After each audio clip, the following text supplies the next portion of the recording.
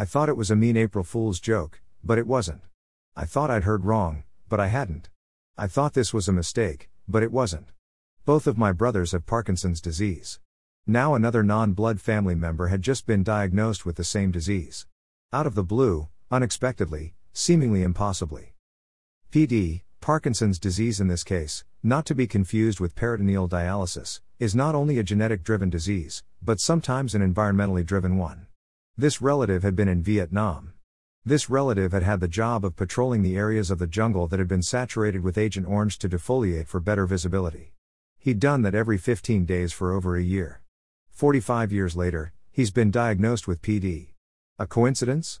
Not according to his neurologist, who immediately told him to file disability papers with the Veterans Administration based on this information. My mind was tripping over itself trying to explain this all to you, and to me. I needed to know just what this Agent Orange was. Dictionary.com at http://www.dictionary.com/browse/Agent Orange? S=T explained.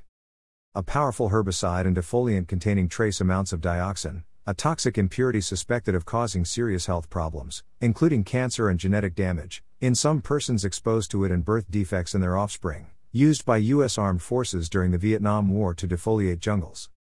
Dioxin? What's that?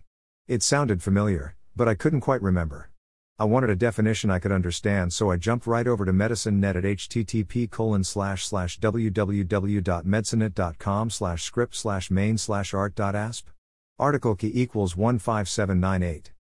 One of a number of poisonous petroleum-derived chemicals which are produced when herbicides, substances used for killing plants, are made or when plastics are burned. Dioxins are chemically dibenzo p-dioxins. Poisonous. That made me wonder what this poison could do to a human body.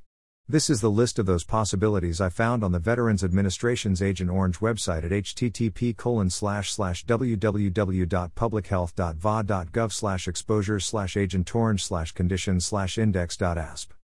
L-amyloidosis, a rare disease caused when an abnormal protein, amyloid, enters tissues or organs. Chronic B-cell leukemias, a type of cancer which affects white blood cells. Chloracne, or similar acneiform disease, a skin condition that occurs soon after exposure to chemicals and looks like common forms of acne seen in teenagers. Diabetes mellitus type 2, me here. Diabetes is the number one cause of CKD, a disease characterized by high blood sugar levels resulting from the body's inability to respond properly to the hormone insulin. Hodgkin's disease, a malignant lymphoma, cancer, characterized by progressive enlargement of the lymph nodes, liver, and spleen, and by progressive anemia. Ischemic heart disease, a disease characterized by a reduced supply of blood to the heart, that leads to chest pain. Multiple myeloma, a cancer of plasma cells, a type of white blood cell in bone marrow. Non-Hodgkin's lymphoma, a group of cancers that affect the lymph glands and other lymphatic tissue. Parkinson's disease, mybolding, a progressive disorder of the nervous system that affects muscle movement.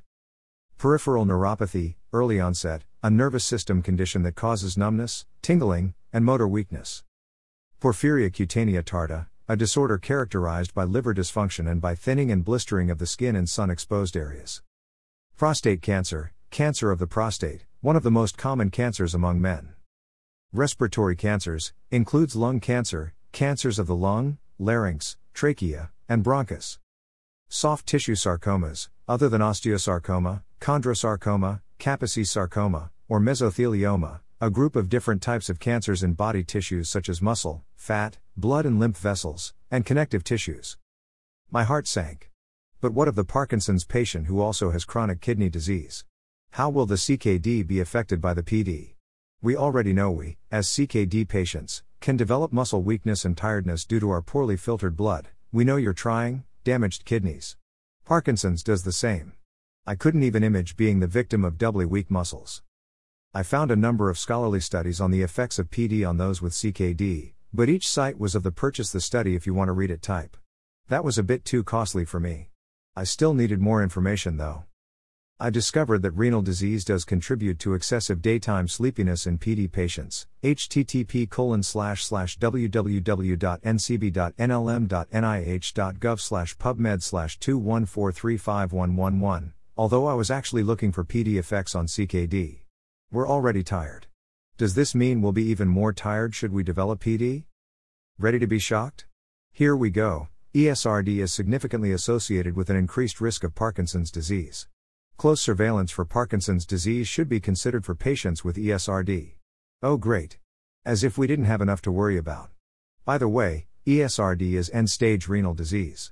Once again, the National Institutes of Health gave us this information. Take a look at the study's abstract at http://www.ncbi.nlm.nih.gov/pubmed/2475180. While not exactly on topic, I found this disturbing similarity between the two diseases. Frustratingly, for kidney failure patients, the routine laboratory tests are almost never abnormal, and only hint abnormality when the failure process has already begun. In Parkinson's disease, as in kidney failure, a threshold of cells must be lost before one manifests symptoms.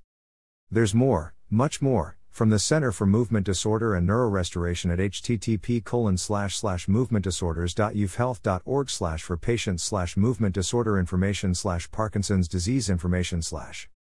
Now I'm beginning to wonder if the drugs for Parkinson's exit the body through the kidneys, but I think that's a topic for another blog.